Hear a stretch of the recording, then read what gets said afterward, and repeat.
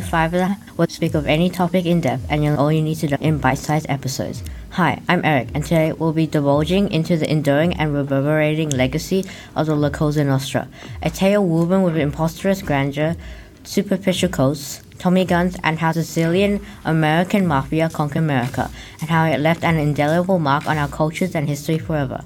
Either somebody or you ain't nobody. Be fond with it or not, the mythology and popular culture of the mafia and gangsters is murderously melded with the ostentatious history of the rise of America becoming a leading nation in the military, economy, diplomacy, technology, trade, and commerce of the world and its international affairs.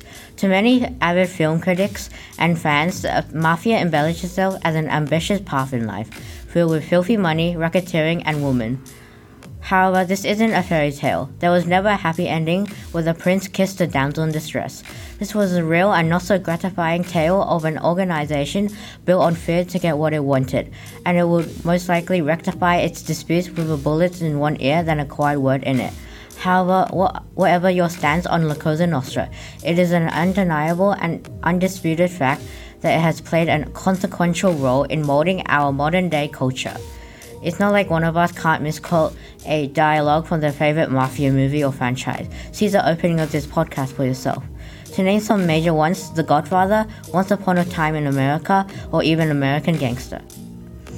I wonder sometimes though, where did this obsession with this brand, this glorified occupation and name come from?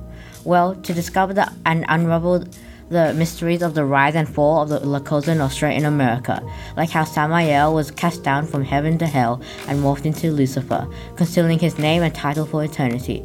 We have to trace our steps to the little and seemingly insignificant Italian island of Sicily. Believe it or not, but this illustrious and grand organization began in the rugged and smeared street of Sicily in the 18th century. As Churchill quoted, Italy would be the soft underbelly of Europe. And if Italia is in the shape of the boot, then Sicily will be its weird amputated toe. Over decades and centuries, this island of Sicily has had its few share of unwelcome empires snatching their toe, from the Romans to the French. However, with their not-so-fond new rulers, who starstruck them in severe poverty, which filled for desperation for any kind of form of luxury, they resorted to violence and embraced corruption. So boot or no boot, this unwavering determination for a better life banded and forged a brotherhood and community of criminals, which little that their rulers knew at that time would become the world's most notorious and precarious criminal syndicate. This merry band, in a broad term, became so influential and massive that it transformed itself into small private militias of citizens. So humongous, in fact, that over time they could extort and committed chicanery from the very landowners that were occupying and governing them. With this, they clawed their way to more than a communal prominence, but to a national importance.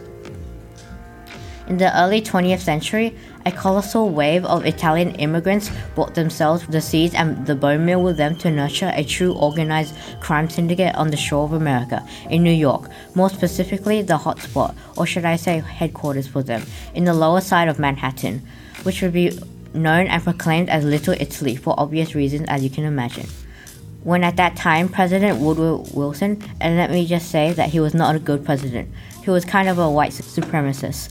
Anyways, he was sure telling people that they couldn't indulge in alcohol and have a nice promiscuous time after that. Would make America closer to a perfect nation. But guess what? It didn't. Who else to defy and spit in the government's face than the mafia? During the chaos of the 1920s to 30s prohibition, the La Cosa Nostra capitalized on this grand opportunity to make a buck for their money, dipping into illegal alcohol trading and commerce, consolidating and further amassing their wealth, influence, and power. As alcohol was legalized again, the mafia had to find new, fresh avenues for money, and a way to expand their territory and affluence. Soon found themselves in the Sin City itself, Las Vegas, profiting off rigged and profiteered casinos. As a mysterious, contract murderous organization casted a larger, darker shadow over America, President John Fitzgerald Kennedy soon found himself entangled with the mafia. Some theorists say, even though there is no concrete evidence, but there is also no proof that they were connected to the assassination of JFK. This was probably due to his brother, Robert F. Kennedy, who was a U.S. Attorney General who fought for equality and peace, then of course tried to expel the locals, however himself got assassinated in '68. Other theories also suggest that Kennedy's alleged affair with a fully made mafia member's mistress casted for Kennedy's himself and named on the hit list. Like how Napoleon's final act of retribution in the Battle of Waterloo in 1815, it also marked the end of street brawls, fighting with the government and the almighty dollar for the mafia. The motion and aim for America and its government was to enforce more laws and give the FBI, the Federal Bureau of Investigation, more power to investigate and imprison the mafia, upfront and personal. The most revolutionary of these laws passed by the Congress was titled the RICO Act of 1970, standing for Racketeer Influence and Corrupt Organization Act. The man at the peak of this revolution was U.S. Attorney Rudy Giuliani. In 1985, he brought the heads of 3 out of the 5 families.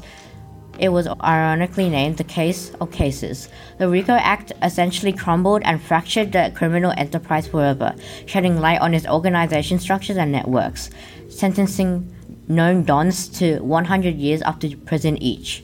Whilst the glory days of the Costa Nostra are behind them, it is an exciting legacy pursues us, like a lingering ghostly specter or a fly that will not stop bothering you and let you eat in peace. It continues to raise its feet with its toe and stomp over the American government and the world since the dip in investigation from the FBI of 9/11. However, even if it's less significant, but maybe it's for the better. As I conclude this episode at 5 The Hive, The Intransient Shadows, I request that you acknowledge and research for yourself the rise and fall of the Costa Nostra, because it is a story of a true testament to the ambitionless journey of power and influence, and the consequences that might await you, like the story of Icarus, and of course this story. So that's it for me.